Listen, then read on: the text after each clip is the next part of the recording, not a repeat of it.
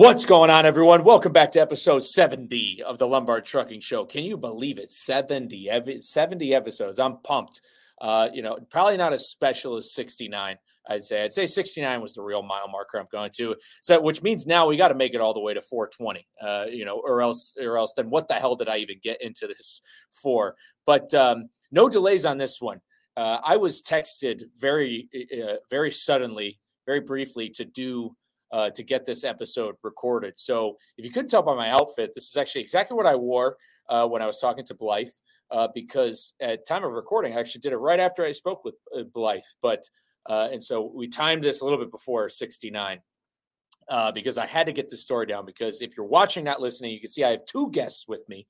One of them is my very good friend, Chris, a.k.a. the Indie Trucker. You can find him everywhere, especially Twitter, as Indie Trucker. He is actively engaged on Freight Twitter. You could follow his whole life over the road. He has an interesting one. He's got an old school truck. He could run outlaw if he wanted to, but he chooses not to. He's got the ELD, a beautiful long nose Freightliner. But he told me he has a gentleman. He said, you got to get his story, because he has seen both sides of the page, from pre-deregulation of trucking into afterwards, into becoming an owner-operator. And he just has, some fantastic stories. So without any further delay, I'd like to welcome Dave to the show. Dave, thanks for being here.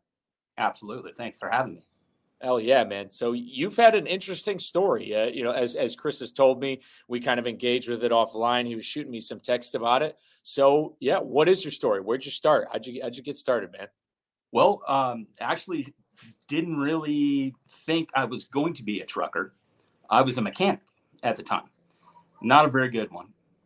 And I met a girl, and her father worked for Consolidated Freightways. Well, at that time, he didn't want it. There was a stigma between, because he was an old school guy, had been at CF for, almost 40 years at that time. And he didn't want the stigma of a son-in-law working with him at that time. So he got me hooked up with a company called Motor Cargo. And I started working the freight docks, go in at midnight, get off at 10 o'clock in the morning, lumping freight. And that's back when it wasn't palletized. There was one forklift for the entire dock, and you put everything on a cart and pulled it out, put it on a pallet, and then you'd haul for our tow motor, and they'd come pick it up and load it into a route trailer. What year is this? This was 1991. Awesome. And I wanted to learn how to drive. Well, Ray didn't want to teach me, and that was my father-in-law at the time. But his brother worked for Motor Cargo, so he taught me how to drive, and I learned in a 1978 cab over Freightliner with a 10-speed. And he would crawl in the back. He'd be hung over, and he every time I'd miss a gear or do something stupid, I'd get slapped to the back of the head, and this is how you do it. So then and then from there, it just it was kind of one thing after another. I got my CDL, went down, took the test, took the used their equipment and stuff, and I wanted more. I wanted, I was only, like I said, I was making $8.72 an hour back then, which back then, not bad money. But the wife and I wanted a family, and there was no way to do that on just $8.72 working the dock. So I needed to be a driver. So I got my CDL, and there was an opening at a company called Nation's Way Trucking. They're no longer in business. And they were Teamsters. Motor Cargo was a Teamster, but they were under what they call a sweetheart contract. So you got part of, you only got like 85% of what the National Master Freight Agreement was at the time. No retirement.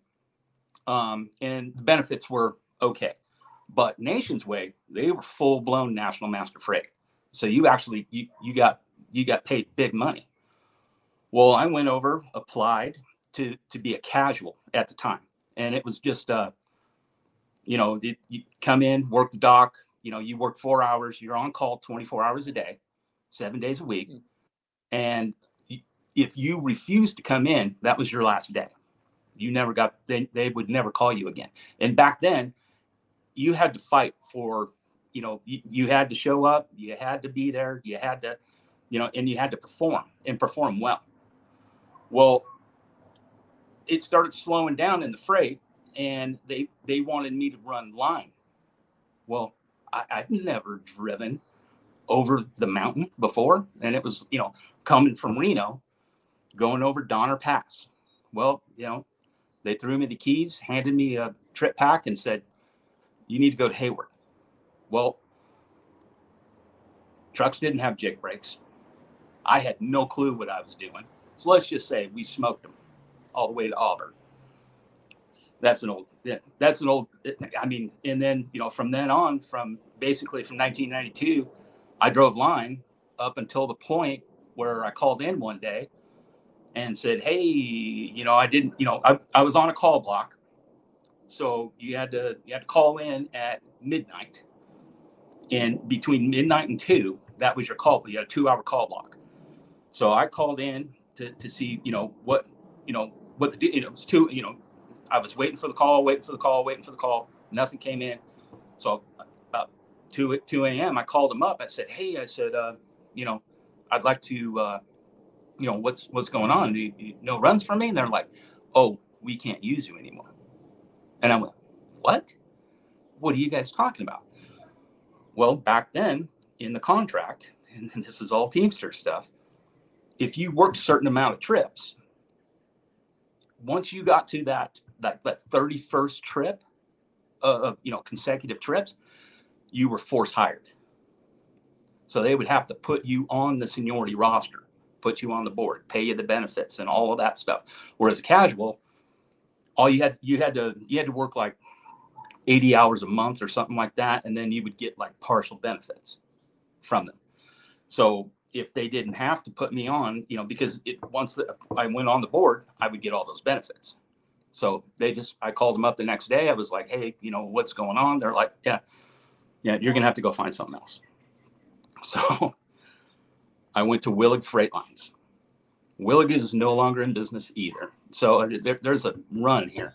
Motor Cargo's not in business. Nation's Way not in business. Willig Freight Lines is no longer in business. Well, these are all Teamster companies. And they're all Teamster companies. Yeah, this is how it gets dropped, because this is kind of what happened to my family's company. Lombard was, it was purchased in 84. The company sold by North Penn Transfer, which is out of Lansdale, Pennsylvania. I also have a hat of theirs. We were talking yesterday. I have a CF hat as well. And North Penn Transfer, they ended up folding in 92 due to union contract negotiations.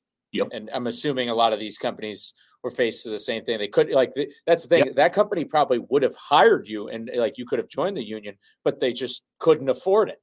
Oh, right. Yeah. Well, the thing was, I had already went down and requested to join the union, and they waived my initiation, which I thought was, that was great, but I'm still paying dues. So, I went to the shop steward. Shop steward's like, well, no, sorry, there's nothing we can do for you. And I'm like, well, okay, move on to the next one. So I went to Willig, went in, talked with the guy. I mean, the next day, when I went talked to that terminal manager at Nation's Way, my next trip was over to Willig, talked with that terminal manager. He asked me, he goes, you got gloves in your truck? And I said, well, yeah, I do. And he goes, well, get your gloves. He goes, they're going to give you a delivery route and you're hired. What?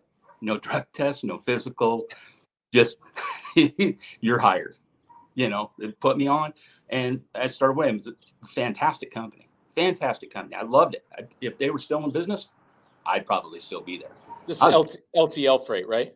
LTL, and their claim to fame. They had the bright yellow and blue with the big yellow smiley face on the back of their trucks. That was Willig's thing. And their claim to fame was next day before noon was their their LTL stuff. Oh, so they were like the Amazon Prime of their day. Exactly. And trust me, none of their trucks were governed. Everything hauled the mail. And I scared myself a few times because I'm still a fresh, young driver. I had no clue. I had no clue what a freaking 18 speed was at that time, but I had to learn it, and driving an old cab over Peterbilt at that time, hauling line. But yeah, I mean, we get into convoys of, 30, 40 trucks, everybody talking on the radio. That doesn't happen today. Somebody up front had a bird dog and, would just holler out, hey, contact, and, everybody slow down because we're going through California. And of course, the People's Republic, you have to do 55, got to stay alive. So we had a meeting. The CEO and the CFO showed up. The guy's name was John Fredonia, and he fit the freaking bill of a Fredonia. He came in, basically told us, you either effing vote for this pay reduction or we'll close the goddamn doors. And everybody at that meeting basically told him, we'll call your bluff. Do it. 3 weeks later, Willick Freight Lines went out of business. Damn. Yeah. So I went and applied over at Roadway and Consolidated Freightways. ABF was like a 2-man terminal at that time here in Reno. And then I went and talked with them too, but they were like, no, we're not hiring. They were working out of the old Reno freight yard, which was just, I mean, it was basically a homeless encampment at the time. So I went to Roadway, went to CF. CF called me 2 hours before Roadway did. And so I went to CF. Started working there as a casual. And at that time, they had what they called a mixed board. I think there was 199 guys on the board at the time. And I was basically, you had to start from scratch. So you were a 4-hour casual, you worked the dock, you had to prove your worth. And then they would, if they wanted to hire somebody, you basically had to outshine everybody to do it.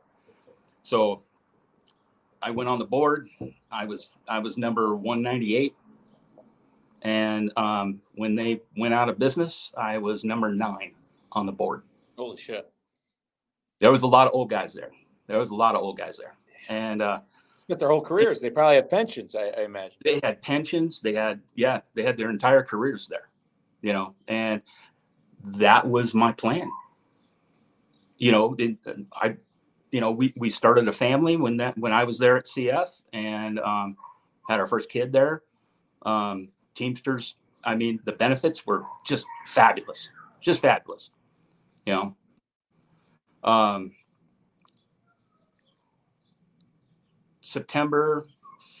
Labor Day 2002, the wife and I and my 2 kids at that time, and we had a new home, had bought, like 2 years before.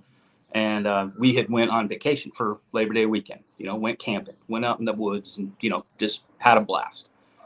Came home, and this is back before voicemail, had an answering machine. Oh, yeah. Old tape. Yep. So I'm unloading everything. She's got the kids in the house, and she sees that the machine's flashing. Well, it's a recorded message from Consolidated Freightways telling me to call an 800 number. So she says, hey, there's a message on there from CF, calling this 800 number. I was like, well, just call it, see what it is. She comes back out in tears. There was 15,500 of us lost our jobs that day. And then, mad scramble, now you're, what do you want to do? And, now I've got so many years invested in it that it's kind of pissed me off.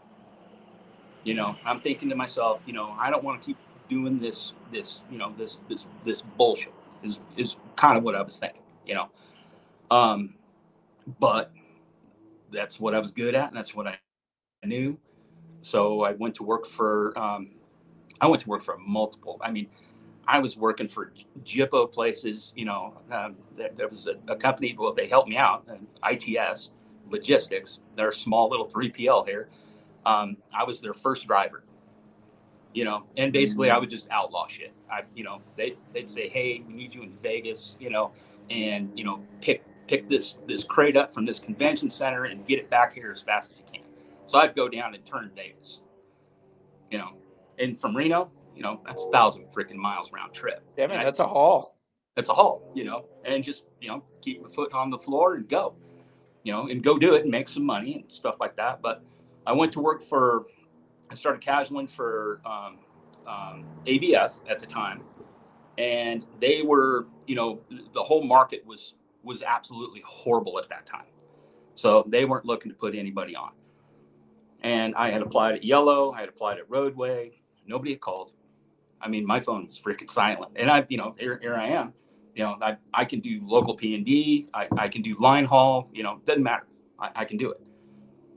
No phone calls. And I was like, oh, shit, you know. So Conway. Let's talk about Conway. I thought to myself, well, I got to find a deal. Well, Conway back in the day, when they opened Conway, that was kind of a slap into the face of Consolidated Freightways because CF owned them. That was their non-union carrier, and we lost quite a bit of stuff to them. We lost contracts to them and stuff, and they were like, "Oh, they're not competing with us." Well, they're the same thing. They're both LTL carriers. They're the same damn thing. Well, we started continually losing freight, you know, and back then, you know, CF just did a lot of dumb freaking things. You know, I don't know if you remember Emory Air Freight. They started their own, like, trying to compete with FedEx and UPS. They bought airplanes. LTL companies shouldn't be buying freaking airplanes, but they did. And they lost their ass on it. So, yeah, they just did a lot of stuff. But I ended up working for Conway for about 6 months until there was an opening at Yellow. Went over to Yellow. Conway was a terrible job. That was one of the most awful freaking LTL jobs I've ever had.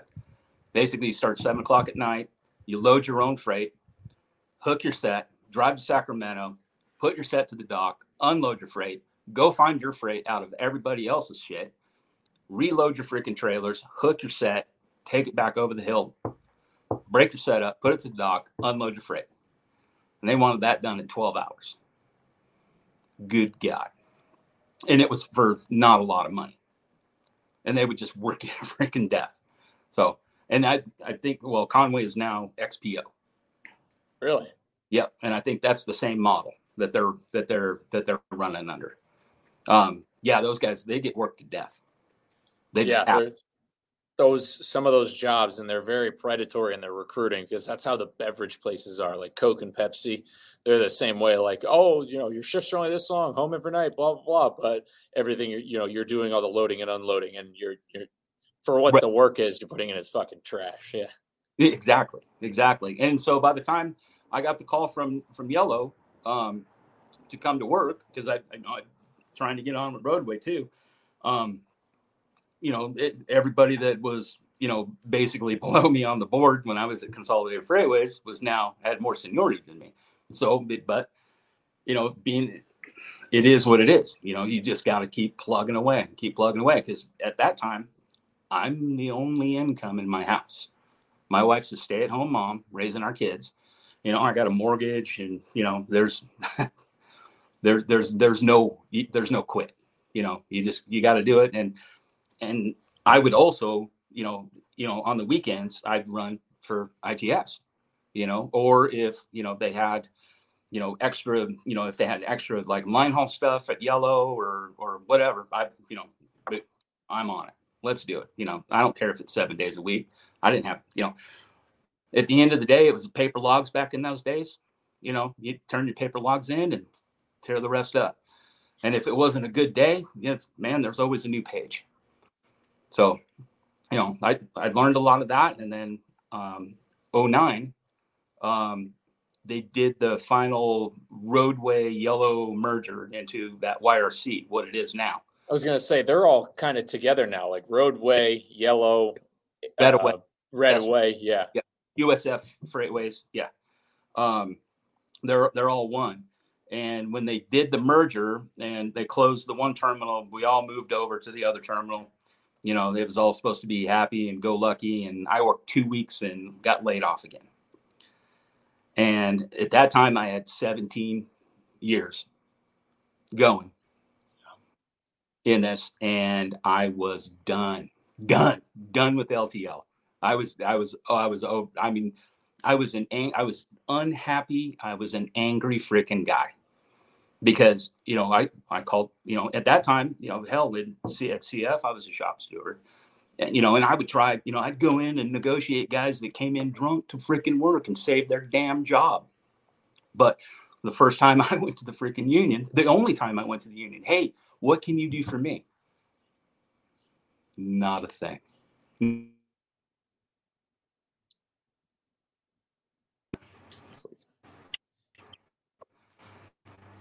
There was nothing they could do. So, you know, it was like, okay, cool. You had cut out on me. You had cut out on me real quick.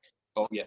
Sorry. Are we back? Yeah, no, you're good. So, yeah, you're back. You blacked out for a little bit. I'll edit this little blip out. So, last thing you said. Hold on just 1 second. I want to do something. Okay. Are we still there? Yeah. Okay. I just put it on Do Not Disturb, so no more phone calls. Hopefully. All right, sweet. Yeah, literally. So you went to the last thing you said. Oh, flip the screen again. There we go. Technology. So just be like, the last thing you said, because I'll cut it there, is I went to the union and they could do nothing for me. Yeah, they couldn't do the union couldn't do anything for me, and so I was just frustrated trying to find something. I had mortgage payment coming up, you know, I had car payment, stuff like that, and I went on to Craigslist, and there was an advertisement for, hey, we're going to guarantee you $1,000 a week, you know, to run, you know, ammunition and explosives. I'm like, well, shit, that sounds like a good deal. You know, I gave them a call. They, you know, said, hey, you know, we'll fly you in to, you know, to Phoenix. We'll do our orientation. We'll get your background check and all this other stuff. And that's where I met. Well, that's where he met me. And same story. I found the same job on Craigslist, you know, that kind of funny era there of the internet where Craigslist was really the happening place. Like Craigslist was probably the monster Indeed of the time, you know, that time, like, you know, just text up on there. And I think I even found Autumn through Craigslist where I'm at currently. So yeah, Craigslist was a big thing, you know, a lot of jobs were posted there. There was big recruiting in Craigslist at that time. And this is 2009?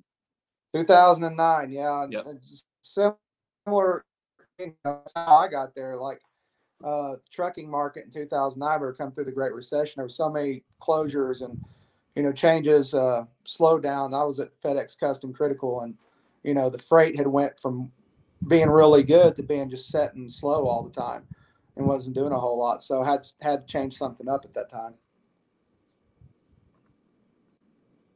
So, yeah, hauling DOD freight. That's a different type of. You definitely need to be married to somebody to do that. Yeah. You know, it's they put me with some dude that lived out of Dayton. His name was Carl, and Carl was not the cleanest guy in the world, and wasn't the greatest driver either. You know, he'd like to practice things, and I would just stop freaking doing that and just let's go. You know, you don't need to practice backing in. You know, you got your freaking CDL. Let's go do it. If you need help, I'll get out and, you know, we'll go do it. But yeah, that little love affair with Carl didn't work out all that well. So one of the guys I had worked with at Yellow, I call him a brother from another mother. I called him up. I said, hey, you know, and he's like, yeah. He goes, I'm laid off. And, you know, I said, you want to go team with me? So we did. And we worked basically the next 6 months running DOD stuff. Sometimes, some weeks were really good. We made some money. And other weeks, you know, you'd sit for a week and a half at a freaking truck stop waiting on, you know, the government to like, oh, you know, because their whole idea was position the truck put the truck into position. That way, when the call's there, we can just snatch it up and go get it. Well, I love the guy to death, but I didn't want to freaking live with him for a week in a freaking truck stop, dude. And we're living in a white Volvo, It was like, no. So the straw that broke the camel's back on that one, we had done a bunch of hazardous waste loads in California, and we get our settlement, and we both got $45 settlements. And we were like, well, what the hell? So we called them up, and they're like, well, you guys weren't available on this day, and you weren't available on this day. And we're like, we've been running this whole freaking time. You can go back and look at our freaking logs. We've made all the deliveries, all the pickups. Well, we're not going to argue with you, and that's your settlement. And I was like, well, fine, come get your goddamn truck. And that was the end of them. I dropped their truck. I emptied everything I could out of it, put it at the Alamo truck stop, dropped the keys in a trip pack, and said, kiss my ass. Good luck. Oh, man. Same thing. Like, I think we lasted even less than you. 3 months. We were there 3 months, and that's what drove me into buying my own truck and trying to go back to FedEx. And that was a horrible company. They got bought out. They got sold several times. I think Tri-State owns them now. Kind of the consolidation of ammo haulers there that occurred during the last decade. So they got bought out. Yeah, I'm wondering how much Justin from Freight Waves might know about this. We'll have to hopefully get with him offline, because he did that for a little while. Sure. Yeah, he'd know a little bit about SLT. This is back when SLT would have been in their, like I said, white trucks, Internationals, Volvos, red lettering. This is before they come out with the silver trucks with purple lettering, and they went through several changes. I think probably ownership changed several times, between groups and stuff like that. But that's how we met, and we've been connected at the hip ever since. Yeah, so this is where the storylines cross. 2009, you guys meet, and then but then eventually you separate again. So what happens from there? Well, my brother Cal had a buddy that was working for Sherwin-Williams Paint, and he called him up. We were just we were desperate, and he called. I said, dude, he goes, what do you think? And I'm like, call him up. So he called him up, and they were looking for a team. And so we went up, we interviewed, we got the job, and we started teaming for. Basically, it's CTS National is what it is. Or not national, CTS Sherwin-Williams. So they have a company side, and then they have an owner operator side, and that's later in the story. But we started teaming, and man, what a difference! I mean, that they're an actual damn good company to work for. They really are. They really treat their drivers pretty damn well. The hard part of that whole deal is store deliveries, because you're actually delivering paint to the stores. Pallet jack to the back of the trailer, store comes out with the forklift, but it's getting into a strip mall, with the 48-footer and a great big Cascadia. So that's the only part I didn't really care for, of that whole deal. But, I'm kind of going back to that, but I'm going to Walmart. I mean, it's, that's going to be easy compared to what I was dealing with there at Sherwin. But no, we ran team for a while. He got his wife involved, and they became a team. So I became I just went to single man, and, working for, CF and Yellow and all that stuff. I had a bunch of double and triple experience. Well, they would run basically what they call A trains out of Reno here to like Salt Lake City, or we'd run Rocky Mountain doubles into Wyoming and Montana and Idaho. And that's a 48 with a 28 hook behind it, and go deliver paint that way. And if I went to Salt Lake or down to Vegas, I would pull 245s, and 129 feet long, and 130,000 pounds of paint. So it just I had a bunch of long combination experience, so they wanted me to do that. They said I had just a bitch and run, man, just a bitch and run. I would run a set. I'd leave Sunday, go deliver Monday with the set in Salt Lake City. I'd have 14, 15 store deliveries, go make deliveries. If they had like a pallet trailer or they needed me to go pick up salt or whatever as a backhaul, I'd go do that, hook my set, be back. And then my next load was a set of doubles down to Vegas, and just back and forth. I was I made like 102, 103,000 bucks, every year doing that. And it was fantastic. And then all of a sudden management just changed things. And they started a real big mass hiring there. Well, then it got to the point where they would split my load up. Well, when I was pulling doubles, I made more money. Bill, I'm doing twice the work. That just makes sense. But if I'm hauling a single trailer, then I'm back at single man rate. So, and it was still, we're just going to have you do the Salt Lake stores, and I'd go do 2-3 deliveries, make, and come back. Well, now my mileage is way down. I'm not making the same per mile, but, it's the same mileage, but, now it's way down. And then, to supplement it, they're like, oh, we need you to go over to the Bay Area and deliver stores. Man, that's like a sharp stick in the eye. It was like, are you kidding me? And then it just kept getting progressively worse and worse and worse. And then they were like, oh, do you want to run Alberta for us? Absolutely. I'll go run Alberta. That lasted 2 weeks. And then they were like, nope, we're going to put somebody else on it. And it was like, it kept building up to the point. And I called him up. I said, hey, here's what I'm thinking about doing. Yeah. And he's like, Dave, you got a pretty good gig there. Don't do it. And I just did not listen. And so I bought a truck, and I actually went to work for Sherwin-Williams as an owner operator. Back then, I think it was $1.17 a mile, and plus fuel surcharge. And they would just, you would run 3,000 to 4,000 miles a week. You're basically swinging doors, you're bumping docks, you're not delivering anything. It was pretty good, but there was always that, now I've got a truck payment, I got fuel, I've got, I had to, thank God my wife was, she finally got a job, but she was working for the school district at the time. So I had insurance covered, because that was a big deal. What am I going to do if, kids get sick or whatever? Well,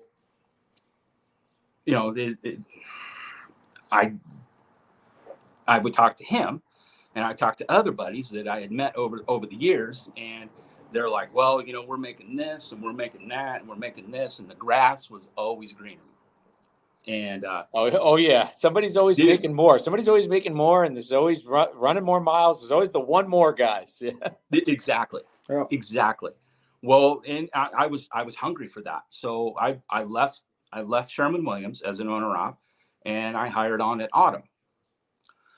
The main problem with Autumn was they couldn't get me home. Yeah. I live in like the dead zone. And it ends up being a recurring theme with every carrier you've leased on with. It's the West Coast. Yes. It's the West Coast plague. I mean, it's the West Coast. If you live out here, there's just everything's locked up out here. And I worked for Autumn, pulled pneumatic, did pretty well. Did phenomenal. I reconnected with some family members back in Virginia, and I was able to park on their land. And then I would drive, from Galax, Virginia. I basically would rent a car, drive to the airport there in Charlotte, get on a plane and fly home. And that was my home time. Yeah. Because there was no getting me to the West Coast. It just didn't happen. Yeah. West of 35 is kind of a graveyard. It really is. It really is. And then they have a liquid division, and they said, oh yeah, we can get you home. No problem. We'll bam, bam, thank you, man. We'll get you going. Well, the money wasn't the same as pneumatics, not even close. but they did get me home, which was, but it wasn't on a regular basis. I'd go out and I'd work 2-3 months and then come home for a week and then go out and work 2-3 months. Well, being away from your family for that long sucks. It just sucks. And I'm a family guy. I'm tight with my kids. I'm tight with my wife. We've been married now, we're going on 31 years this year. So it's I was like, no, this is just not working. I'm not making enough money. And then I heard the chiming bell or the sound of an oil rig. And I thought, man, I'm going to go make a fortune in the oil field. Well, I bought a blower for the truck, went out there, and I did pretty good for about 3 to 4 months. And then all of a sudden, ghost town. Yeah. Just a ghost town. It was booming and then ghost town. And I'm like, shit. I'm pretty sure that carrier is completely defunct and gone now. I think so. Oh, a lot. They're like some of that oil field stuff they're like the sirens of the sea. They've called a lot of people in because there's people on Facebook a lot, especially in some of these Texas trucking groups. They all want to lure you in. They're like, they tell you about the money, they show you what they're making. But the thing is, it's very hot and cold. This happened up in North Dakota, a few years ago. People were lured in. They built whole towns in North Dakota that are now ghost towns. I mean, it's like everybody like comes and goes. It's a real thing. It's like, and they lure you in and they build all these apartments. Then all of a sudden, and I, for like I said, there was about 3 months there. My average to the truck was a little over $11,000 a week. That's damn good money. And that wasn't putting any miles on the truck. And I wasn't putting any miles, but but the miles I did put on it were hard miles, man. Yeah, them heavy. Lease roads. Yeah. Ooh, those lease roads though, in Texas and Mexico. Oh yeah, and especially if it rained. Oh yeah, I've been pulled out by a bunch of freaking bulldozers. But then December of that year, my dad called me up, lost my mom. And it was just, it was slow. I wasn't working all that much. I was, and I was gone for, 3-4 months at a time from the house. So it was even worse, but if you're making money, you can justify that to yourself that it's, hey, this is for the future and blah, blah, blah. I can take a month off and do this. Well, that never works out that way. And then, you're just beating the snot out of your freaking equipment. So now I got a bunch of maintenance issues to take care of. Lost my mom that December, and that was 18. And went to work for long haul trucking. Good organization, damn good organization. The only problem with long haul, there's a lot of overhead. You have a lot of overhead. You can make great money if you live in Tennessee and Kentucky and Ohio. I live in freaking Reno, Nevada, So I started looking for property in Tennessee. Hey, we're just going to pick up, we're going to move. And, my wife's been here her whole life. And, I moved from Tucson up to here and, I was like, no, we're just, we're going to do something different. COVID hit. That was just a really weird time. And now both my kids had moved out of the house by that time. And my wife's by herself, I'm out, Super Trucker Dave, not, and not home. And we, like I said, we've been together 30 years. So there's a lot of things that I've had to just like, nope, I'm not doing it. I'm going to reel that in and I'm going to change things. So I went from long haul. I went back to CTS National because they have a plant here. They had a plant here in Reno. Well, then we got a wild hair in 2020 because I looked at Zillow and saw what my house was worth. And I went, holy shit, I can get that much? Oh, yeah. So we made this plan. I bought 40 acres in Lake Havasu City, Arizona. Nice. And Love it there. Gorgeous down there. It is, but not in July. I'm just going to tell you that right now. So we sold, we moved down there, and it's the same old story, but at that time, CTS didn't have a lane down there. There was no lane for me to run at all. And there was no way I was getting a deadhead back and forth up to Reno for, I think at that time they were $1.35 a mile plus fuel surcharge, which is, people just go, oh, Jesus, I can't freaking move my truck for that, And you used to hear that all the time in truck stops, I didn't move my truck for less than $4 a mile. Well, then you don't move all that much. And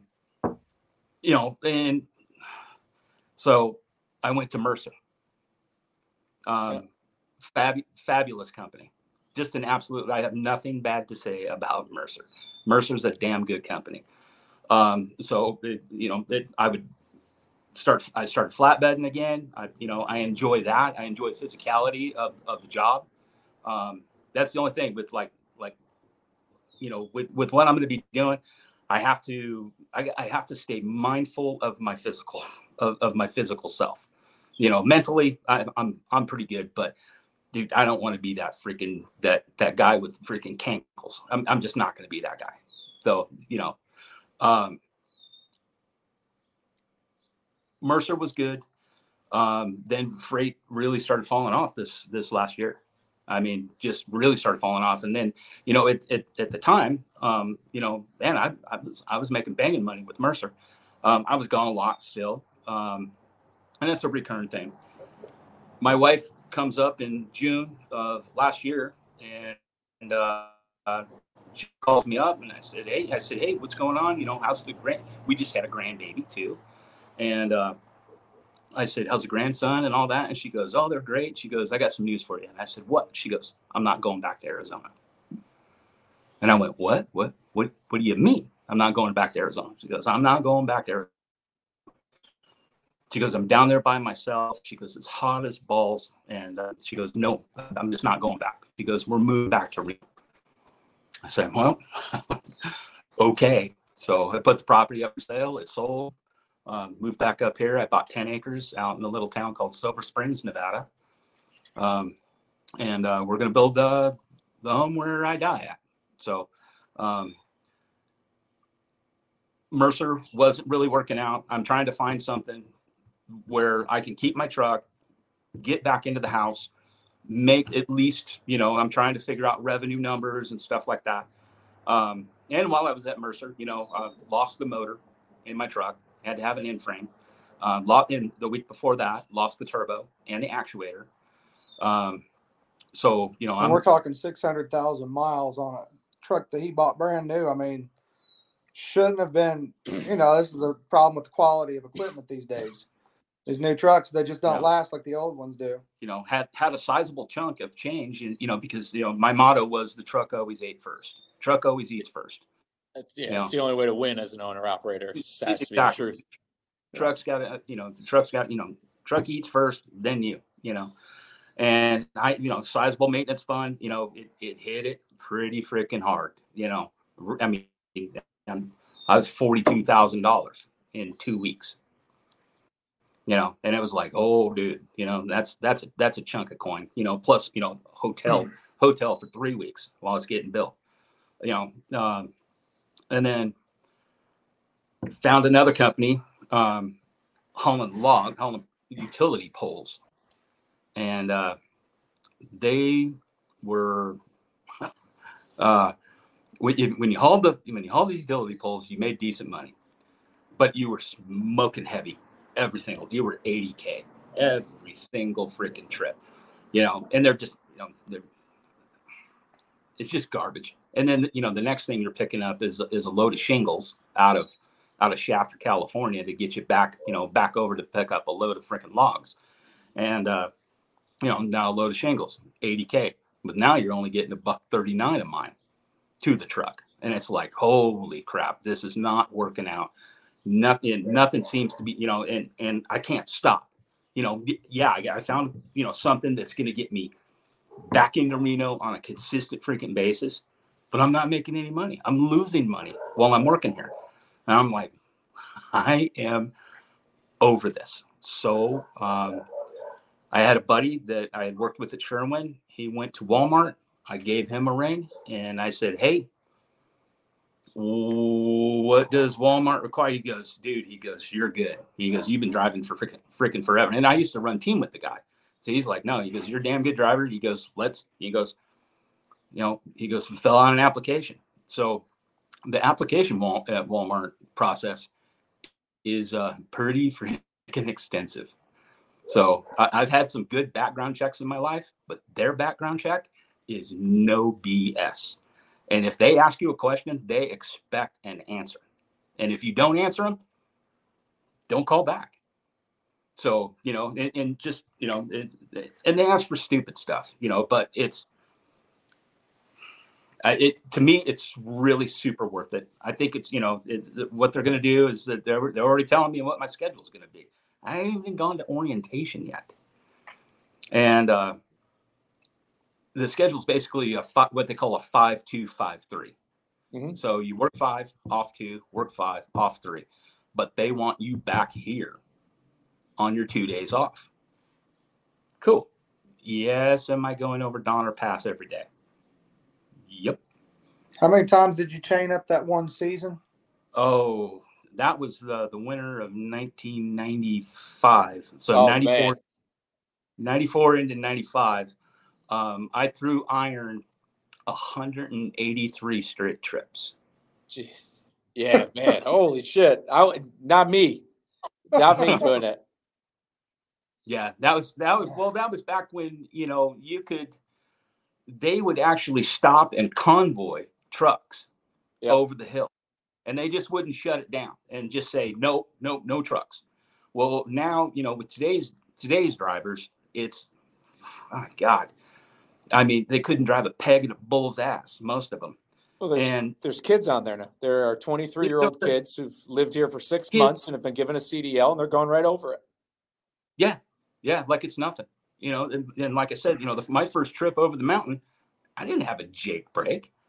I mean, CF didn't have freaking Jake brakes until, 98, 99, somewhere in there when they had their big team operation, and they finally required it in the contract. Other than that, I mean, I had a speedometer, 2 red lights, and an air pressure gauge. There wasn't even a key in the truck. You flipped a switch, you hit an air starter. That's what fired the truck up. And then you had a little air button to kill the motor. That was it. Unsynchronized 7-speed. That's what I cut my teeth on. That's awesome. Old junky I want to touch. I definitely want to get into Walmart real quick, but I definitely want to take this time to kind of recap because, man, what a phenomenal story. And if I could just say, if this was me, man, because here's the thing. So I sometimes find myself, I'm confronted with this dilemma of, did I make the right decision getting into trucking and stuff? Because with me, I come from, I have a legacy in it with my grandfather and a historic company. And in a sense, what I'm trying to do is restore a brand because my family's company was once the identity of an entire city.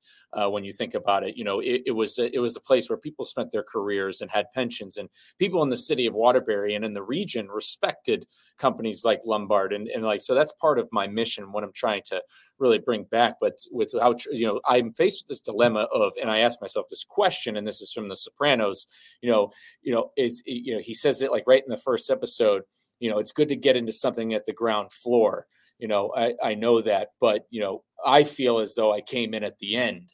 And sometimes I'm faced with this dilemma, like, did I come in right at the end of trucking? And who knows, that's up for debate. And I'll talk on that more. But like with you, if I had to go through what you went through, because you rolled with everything. You put so much into this industry because, number one, you got to see it from the end of you grew up and were raised by guys who did grow up in the Lombard era of good trucking jobs. Like these guys had good jobs. It was respected. So that's what you got to see. And then when you got into it, you came in when the Teamsters were fucking limping after deregulation, because that's what they were doing. Is like each of these companies that was closing was consolidating. They couldn't negotiate because they could not physically compete with all these major retailer companies undercutting them. So they had to cut pay. They couldn't give you jobs, and you were doing backbreaking labor, and you couldn't do this. So if that was me, I would have been like, holy shit, they're really butchering this industry. I would have fucking quit all out there together. But you kept rolling with it, kept putting into it. And then it seemed as though, it seems as though once you risen to the top, something I could tell you, because that story of you telling that in 2002, to hear that gutted me. And I think people, especially for my friends who are non-drivers who listen to this, need to really truly see that, hey, this was because I grew up in the 90s, and I remember growing up very much well. I remember growing up well and seeing these trucks, and like to see that the industry in the 90s was reeling back from deregulation, but it was still, the technology and everything was still set in the 60s and 70s, but it was trying to progress past the 1980 deregulation. So the collage of who the people were was at such a clash that it was such a tough industry to really make it in, because as the unions were dying, you had so much going on. And for all this happened, I mean, to get laid off in 2002 like you did, people, it's crazy now. You have Google employees who are going into work and, their key cards aren't working, but to get home from vacation and to have a recording on your voicemail box, on your recording machine that says to call an 800 number to hear that you got fired is like probably the most gut wrenching thing I can ever hear of. That would have freaking ripped me apart. And then even I love that you really got into the nuts and bolts of your owner operator experience, because like me, I get paid a percentage of loads, but you did a per mile thing. And it's like to show, guys out there, like this is what a lot of people were doing throughout the mid 2000s, up until basically, I'd say within the last 3 or 4 years. Like this is how a lot of the industry ran. And here you are to come on. Like people need to realize, like, this is what you started in this industry as these unions were starting to deteriorate. And it's like, this is what we're witnessing, how the industry did start to deteriorate, to have guys out here like you, seasoned veterans, driving trucks and essentially making no money during some of these times. And it's a wild concept to think of. And I gotta fucking tip my cap to this, because like, I don't know if I would have, my wife, I think, would have talked some sense into me, and she would have said, hey, let's make a game plan here or something. So I gotta give it to you, because that's a lot of gumption you have.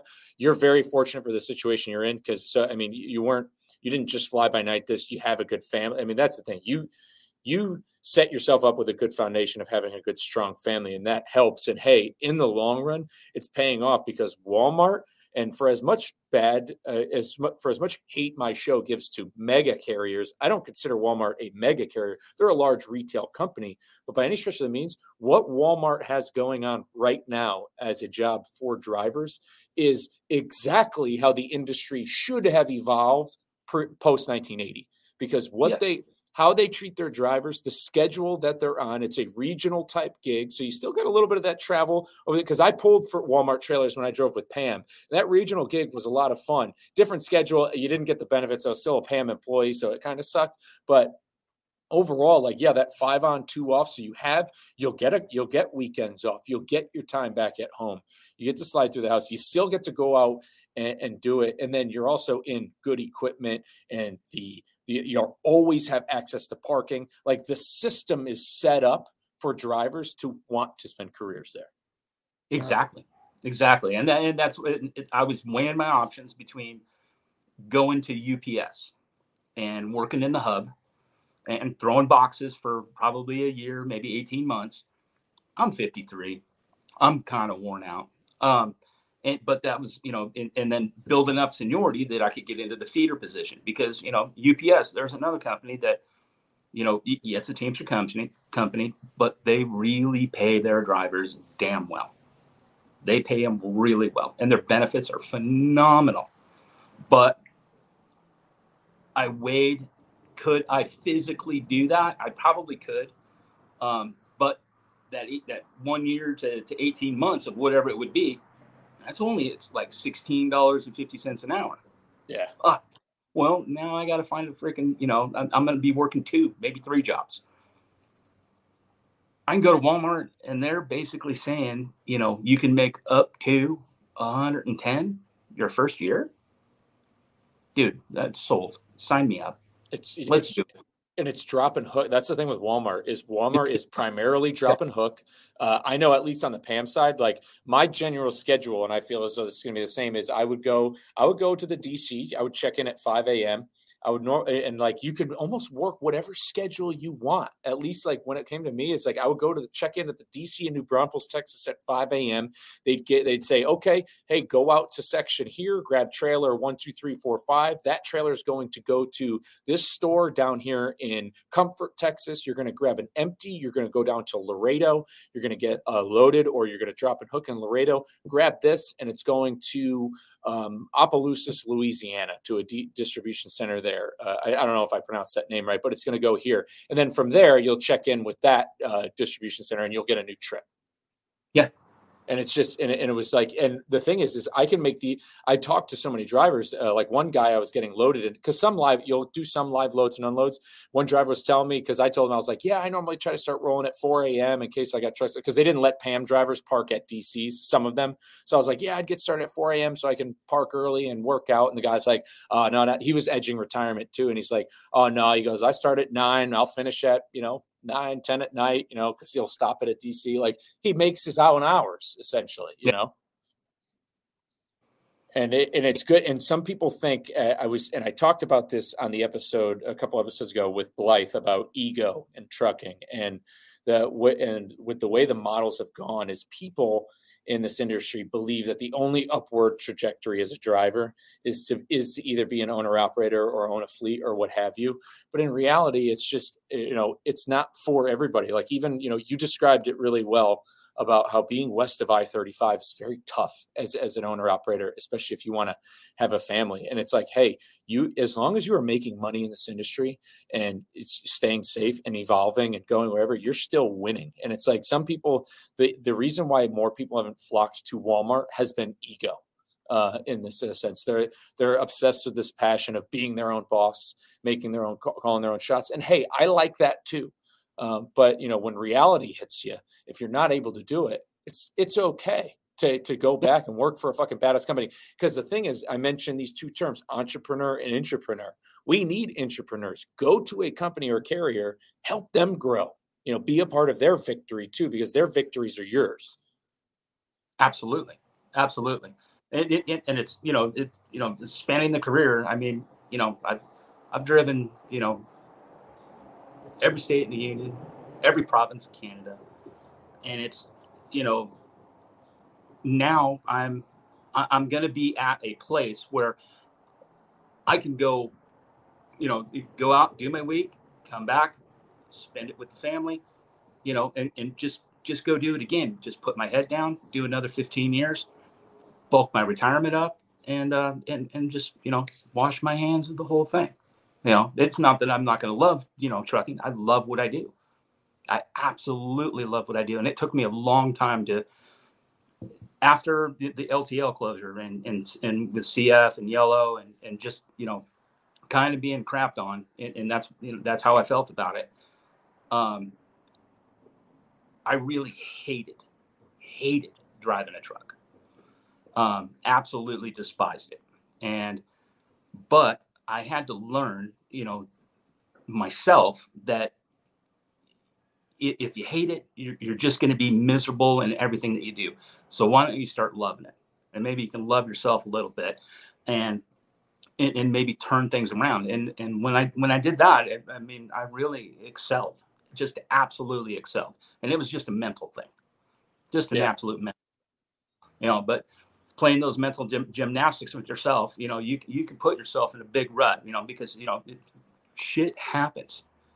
And, you can either dwell on it or move on and, look at the big picture of, your family, yourself, and take that into account and just keep on rolling.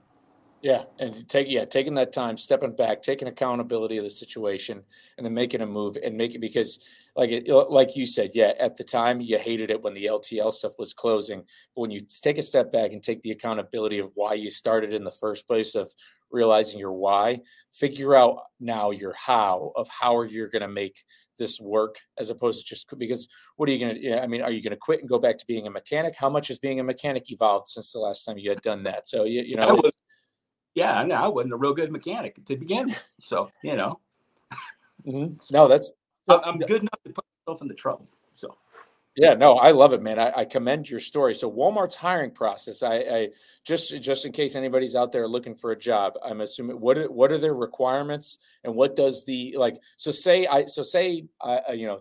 preach it to me. Say I sold my truck tomorrow, I want to work at Walmart.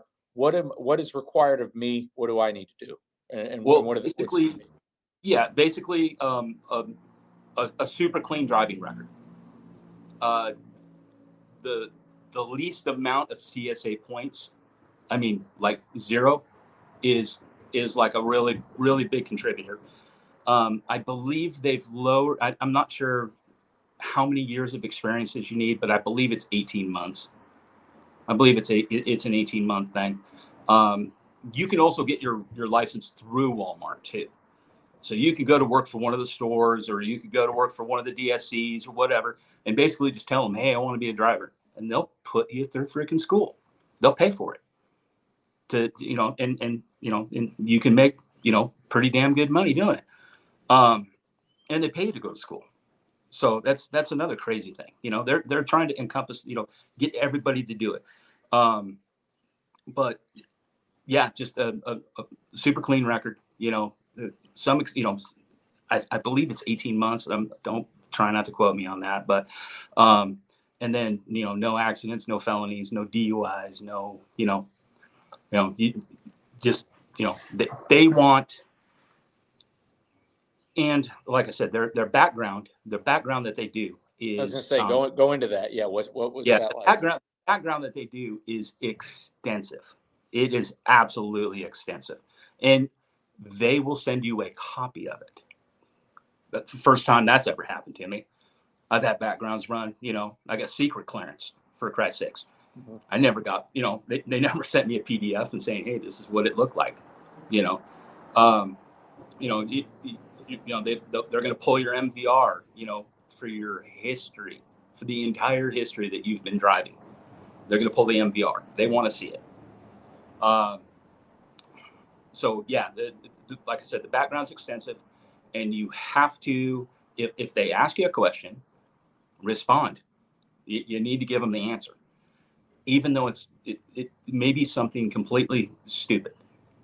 They want the response, because if you don't respond to them, you're not going to get another response. It's just like it's like a smell test. Yeah, exactly. Now, And do they I'm not. do they? Oh, sorry, go on. Oh, go ahead. I was going to say, do they hair test? I don't know if they do or not, but I know they're going to. Once I get to orientation in Red Bluff, they do a DOT talk screen right there. Yeah, regular one. Yeah, because it's just something I find weird. Because at one point, major carriers were like lobbying the mega carriers, probably not Walmart, were lobbying to the FMCSA to like mandate hair tests, like be the standard for toxicology shit, and they were pushing for that. And I think the reason and the thing is that fits into the ATA's agenda of making trucking this meat grinder, because hair tests now you're not testing for use, you're testing for lifestyle. And at that point, you're just adding to the turnover, because somebody with long hair could have smoked weed 2 years ago and it's still in their hair. And it's like, oh, I live in Nevada, and I smell skunk bud across the street from me all the time. So yeah, no, I think it's just a regular old urinalysis, Yeah. No, it's good. Yeah, if you're just not a shithead, Walmart works. That's pretty much it. And yeah, I've talked with my buddy that works there, and he's like, listen, they do have cameras. He goes, but there's none facing you anymore. It's dash cams. Yeah, it's a dash cam. basically, if there's a stop sign, dude, stop. Don't Hollywood it. Um, just keep your following distance. I mean, just that simple, trucking 101, man. Don't scratch it, bend it, or break it because it ain't yours. That's just don't do that. Yeah, no, it's pretty. Yeah, it's pretty easy going. The cameras they use, I'm similar. They have them over here at Warren. Essentially, don't ride up on anybody. Stop at the stop sign because if you do that, they'll ding it to you. Yeah, don't speed. And it's like, and I've gotten 2 messages about speeding, but it's because sometimes on these country roads and you're heavy and you're OD. Like I'm sorry, but I'm not gonna like when it goes from 65 to 40. I'm gonna use the engine. I'm gonna use the Jake. I'm not. And it's sometimes I'll be 10 over by the time I get there. So it's gonna take a while. It just is. Yeah, no, dude, this is awesome. I'm really happy that you're getting yourself to Walmart because you're now in the twilight of your career. This is when you should be enjoying it. This is when you need to be taking a step back. Like you shouldn't be throwing packages at UPS. Although I know UPS is good. When I was working at a warehouse, I met a UPS driver. He drove and delivered on the last day he was at work. He talked about his retirement pension. He was ecstatic. He loved his career. It was awesome. So UPS isn't bad. But yeah, man, at this point in time, like, dude, this is the job you want. What's crazy is I couldn't say it enough. Like everything that you saw from like what Walmart's doing is the 21st century, what should have happened post deregulation. Instead, it became this race to the bottom and became just this absolute, meat grinder of a system that is just a churn and burn, where to the point in which we even have major companies like Prime pitching to new drivers to become lease operators, like just this idea of lease purchase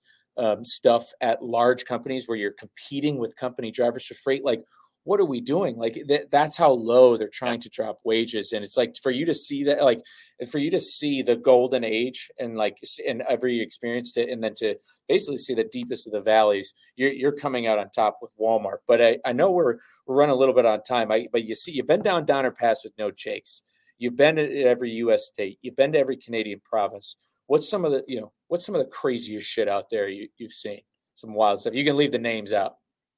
Oh, dude. I mean, so Donner Pass. I mean, just horror stories. Dropping off of there, off of every hill there has a name.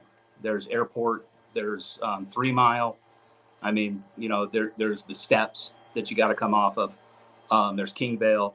I think every single one of those, I've seen a truck on fire off the freaking side of the road, wadded up in the trees. Somebody freaking, just passed on because, they just didn't do it right. And that's back in the older days. But yeah, I mean, if there was a mountain pass around, I would always go to it. Like, go over to Wolf Creek Pass, dude, just to enjoy the beauty of it. And that's the thing I love about the job, is because that next turn in the road could be the most spectacular thing you've seen in your entire life, and that's what I've always just, I live for it. Oh, dude, absolutely. It's addicting. Yeah. That's why some people leave and they have to come back, man. It's like there is some, it's why my dad rides motorcycles. It's why, people do certain things they do. Like there's so many guys on YouTube who have channels and, they'll leave. They'll be like, yeah, I'm quitting. I'm getting this. And then 6 months later, they're dragged back in. Oh, they are. They absolutely are. But no, I mean, funny story. I was working at the time, I was in between CF and Yellow, and I had taken the job at Conway, and I was up on the pass, blizzard, just an absolute, getting with it. And I'm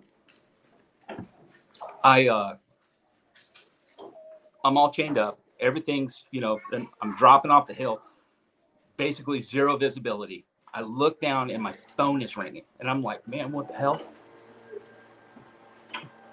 Shoot. And it's my wife. And I'm like, man, it's like 2:00 in the morning. I'm like, holy shit, what's going on?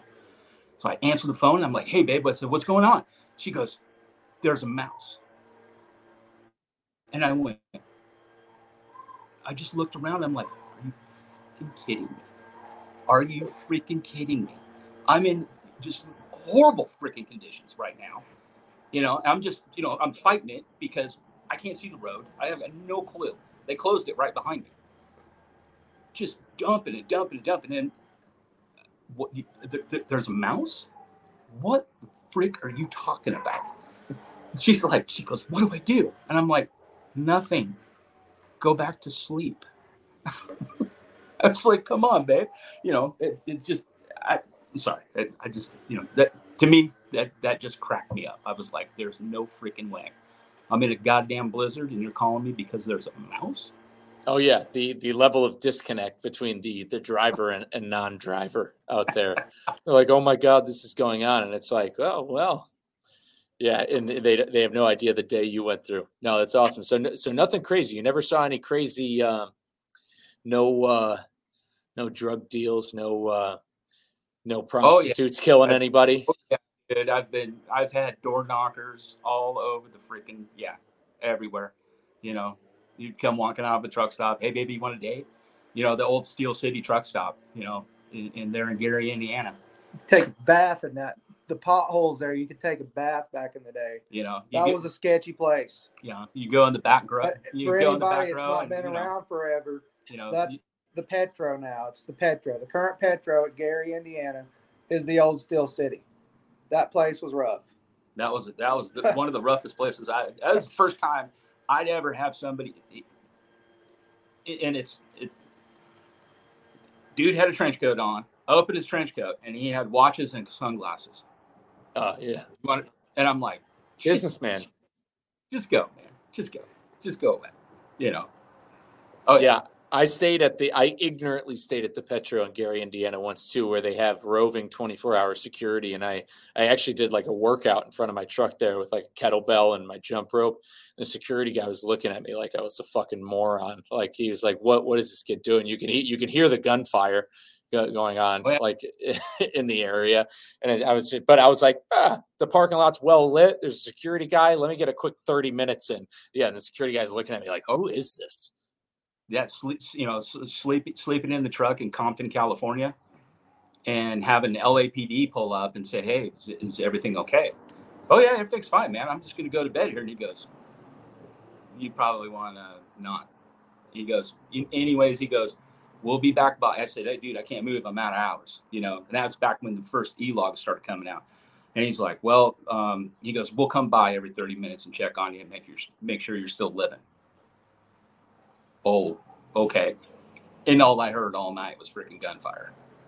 Yeah, and that's it. That's how it is. There's parts that are still like that. I mean, that I was faced with that too. We would do this turn and burn where I would drop off in Ontario, California, but I'd have to go all the way across LA to by the Port of Long Beach. I believe it's Carson, California, which is right next to Compton. I'd pick up from there, and that would go back to like Oklahoma City or something. But if I wasn't out of that warehouse by 3 p.m., you're screwed. So I would cheat, and I would put myself on PC just to get back to the TA in Ontario, because there's absolutely nowhere safe at all to park in that area. You're fucked if you stay around there. But so one last question before we sign off. If I was a brand new driver, you're a seasoned veteran in this game. Actually, two questions. No, if you're a seasoned veteran in this game. If I was a new driver, what route would you tell them to go? Like where, besides Walmart, is there a certain career path you would direct guys to go to, or maybe you got any other companies you want to give a shout out to? Well, there's two answers to it, because there's always the LTL game, and the LTL game, you're still driving a truck, but you're going to be home every night. And then you have to look at what kind of lifestyle you want to live. And there's, a lot of people knock mega carriers, but there's actually, and there's been a lot of, a lot of good things that have, progressed in some of those mega carriers. You're probably going to want to just do your time with that, and then, work your way into, whatever niche you want to be in. I mean, there's all kinds of niches in trucking, and, and if you have a particular itch, go scratch it, go do it. Yeah.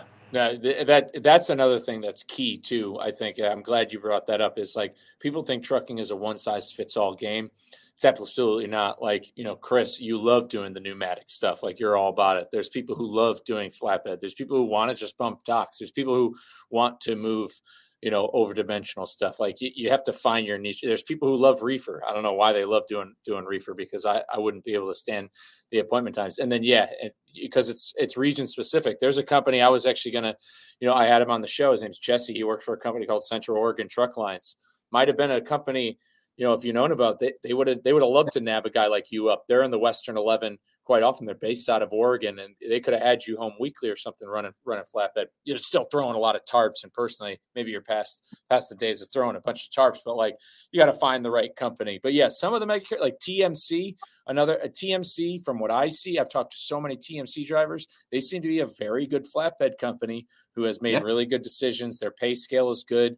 They'll, whatever you've got going on, they'll kind of build something around you if you want to be home weekly, regional, or something. So they're good too. But I think that's the best way to word it, is finding your niche. Do you want to do LTL? Do you want to go over the road? And then I guess the next question is, are the roles going to switch now? Chris got you to Autumn. Are you going to drag him over to Walmart now? Well, he wants a report card. I always get a report card everywhere he goes. So, okay. If the report card looks good, as far as being an owner operator, my position, it's as good as it's going to get. It's not going to get much better. Unless you add a truck, get your own DOT. Yeah. Unless I, get into the new truck game. And sometimes I want that, and sometimes I don't. We'll get into my story on the next podcast whenever we get that. We'll do the full thing there. But I've been with Autumn for 13 years. My numbers are solid. I live in a good area in the country where I can get a pretty decent amount of home time. So there's not a lot of reason for me to change. But I'm also only 41 years old, and I've got at least 29 more years of trucking in me, if not longer. So I don't know what the long game is right now. Currently, I'm not thinking about leaving, but I'm also an opportunity guy. So if it jumps at you, if there's it makes a better lifestyle sense, then Walmart's a perfect company. And then as my part, if you're a new driver, wherever you go there with the plan of sticking there at least a year, if not 2. I always tell guys 2 years, same company, 0 wrecks. Don't sign a lease purchase. Do those things, and usually, I've always made good money in trucking. You can always do it. Sometimes you got to do things you don't really want to do, but you can make a good living and life out of career out of trucking. Yeah, it's still there. It is still a good career for anyone, and for anyone who wants it. It's just, as opposed to pre-1980, it's harder to find. Because in pre-1980, you pretty much had 2 options: either you're going to the union or you were an independent kind of outlaw wildcatter, and both of those were good options and very lucrative. And for the outlaw, for those outlaw guys, the non-union guys pre-1980. They were still their own boss kind of the way. There wasn't as much like corruption as it was. I mean, these guys ran by a code. And so you only had those 2 options, and it was really regionally specific. But now to find the good in a trucking career, you've got to read between the weeds, and you've got to meet the right people. You've got to network. You got to talk. I mean, there's so much, you got to find it. And then you got to also make sure you keep your record clean enough to get it. Absolutely. Yep. But yeah. No, hey, Dave, I want to thank you for coming on the show. That's an awesome story, man. Like I said, I give you a lot of credit. Like I said, I don't know if I could have, if I would have had the same level of mental headspace to persevere the same way you had. So I got to give it to you. You don't have any sort of social media So anybody listening can't really find you, but if they see you driving out there in the Western 11 in a Walmart truck, I guess they'll have to give you the honk. Absolutely. Wave with all your fingers. Yeah, wave with all of them. And for you guys listening, thanks. If you made it this far, you know where to find me anywhere at Lombard Trucking. Reach out, and we're going to have Chris, the Indy trucker, on very, very soon once we get a schedule going. And with that, we will see you all in the next one. Take care. Yeah. Thanks.